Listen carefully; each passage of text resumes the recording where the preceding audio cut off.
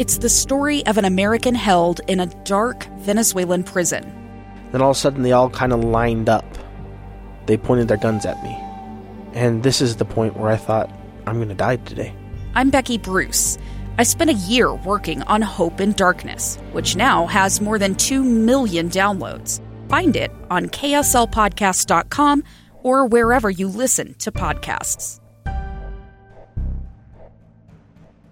Elizabeth Smart Found. Special coverage with David Dujanovic on KSL News Radio. Elizabeth is a wonderful girl, and she is strong, and she is courageous, and she is a hero, and she did everything she needed to do to survive, and because of what she did, she is here back with us again after being gone for 9 months. That's an excerpt from an interview I did in March of 2003 when I worked for KSL5 Television. I interviewed Elizabeth's aunt, her dad, 2 police officers from the Sandy Police Department after she was found alive and well, walking with her 2 kidnappers in Sandy, Utah. To this day, the most incredible story I've ever been a part of. In fact, I was absolutely convinced, I think most of the world was convinced that she was dead and that we were just trying to find her body. And I remember sitting in the car in a mall parking lot with my wife. When it said that Elizabeth Smart had been found, I was convinced it was, well, her body, clearly. And it took me several minutes to register that they were talking about her in the present, that she was still alive and she had been returned to her family. And objective as you want to be in this business, I couldn't help but cry. Yep. Chris Thomas authored Unexpected, a book that is released right now. You can get it. I saw it on Amazon. You said it's also on Audible. Chris, we're waiting for Elizabeth to call. I'm told she's just wrapping up another interview and we'll be dialing any moment now.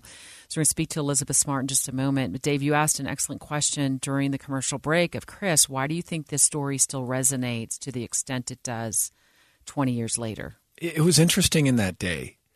So many of us adopted Elizabeth as part of our family, our extended family. I think we all felt this real connection. And because so many people searched, so many people prayed, it wasn't just a news story that people were passively watching. They were actively participating in it. And the other point of it is what Elizabeth's done with it. To see somebody who went through something absolutely horrific and has taken that and made it something so positive and is such an incredible role model. It's crazy we're talking about it the way we are 20 years later. Here we are, KSL devoting several hours to talking about it, but we still care. Right. Well, it did sweep up the entire community, the entire nation, and to some extent the entire world. We had so many reporters from all over the nation in Salt Lake City, Utah, covering this story. And I think the reason it has resonated so many years later, and in fact, I know a few years ago you recommended me to think it was to CNN to sit down and do an interview with their producers who'd come into town, and I did, for a major special that they were doing on Elizabeth Smart. I think it resonates in a lot of ways because we never expected to find Elizabeth alive. And then when you hear the backstory, which you spell out in your book, so many angles and things that were going on behind the scenes that people didn't know at the time were actually going on, that this is a wild story that takes on all kinds of different directions, from flubs at the Salt Lake City Police Department with, pointing out the wrong guy and arresting him on probation violation, to the fact that her cousin's home was broken into, or almost broken into, by Brian David Mitchell, the kidnapper, just weeks after. I mean, wouldn't you agree? It's just a wild story. Well, it is. And then when her sister, Mary Catherine, remembers whose voice it was in her room that night. And it's discounted.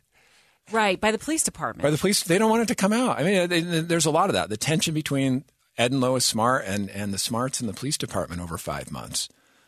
And finally defiling them and coming forward with that information. It was, Elizabeth and I, we were talking about this the other day. She may still be out there had they not done that. Mary Catherine, how old was she when Elizabeth was nine when she was taken? She was 9. She played such a crucial role, but it did feel like she was being discounted or not believed. What happened there?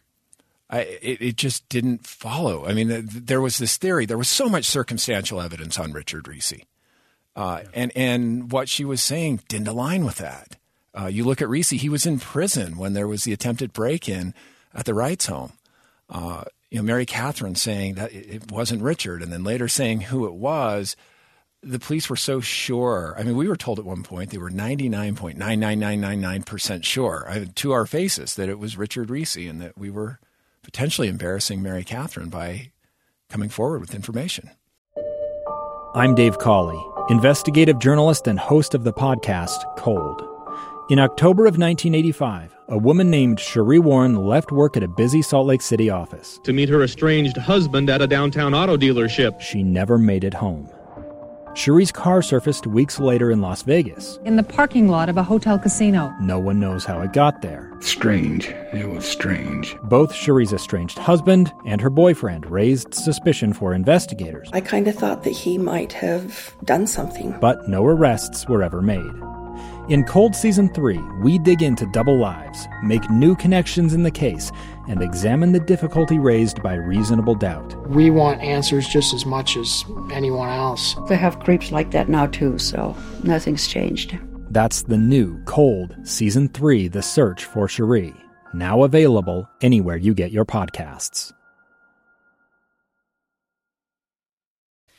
They have him in jail on a probation violation when he dies unexpectedly of a brain aneurysm. I think it was in August of 2002, and he was arrested just days after the break-in. But to go back to what we were talking about in the 10 o'clock hour, the fingerprints on the bedpost and I believe on the window or the door of the home didn't match Richard Reese's at all. And so the police boxed themselves into a theory that was inaccurate, flat wrong. Sure. That had to be frustrating for you when you were working with the smarts. Really frustrating. I think we paint with a broad brush sometimes as well. And in this case, there were several in law enforcement who were not in the herd, who actually were even criticized for we're not being open-minded enough about this. And they collaborated with the Smarts, the extended Smart family, kind of on the side, talking through this. And some of those people played an important role. So I always want to be careful that, there was this herd mentality, but there were, and I believe the vast majority of people as well, there were flubs. I don't think there was anyone in law enforcement, anyone in the media, anyone anywhere that didn't want to have a positive outcome and weren't doing everything they could to help find Elizabeth. How did the family react to the fact that she was so close for so long? You hear that, and I had the opportunity a few years ago to hike up to that camp. And until you've been up there, it's so close, but it's cut out of the side of a mountain, and it is so thick. I was there with a crew from NBC, Meredith Vieira, and several photographers. It took us 4 hours to hike that mile up to that camp.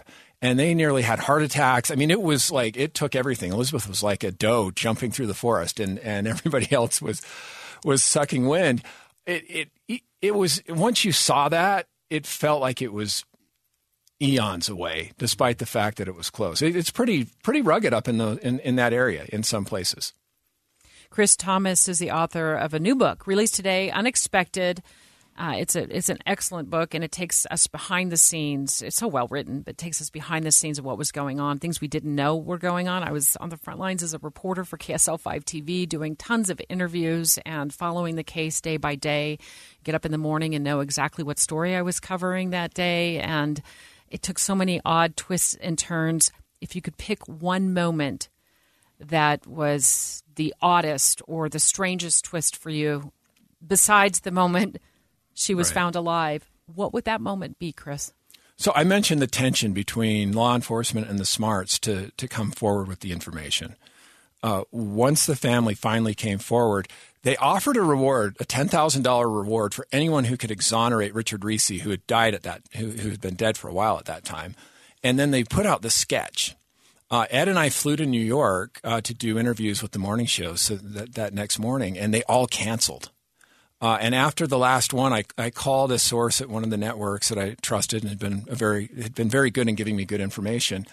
And he said, "You're going to want to sit down." He said, "The Salt Lake City Police Department has told us that you concocted this story to try to get Elizabeth back in the news, And that while they're looking into this guy, they don't think he had anything to do with it, and they want you to be very careful. Chris, I'm going to interrupt you. Elizabeth Smart's on the line. Good morning, Elizabeth. Good morning. We're just wrapping up a conversation with the author of this new book, Chris Thomas. I know you know him very, very well, and you wrote the foreword in the book, and that was brilliantly written. So, Elizabeth, 20 years ago today, you were found alive. Tell us about what the next 20 years looks like for you and your family. I mean, it's certainly been a whirlwind and a lifetime separate, yet the same. I mean, it's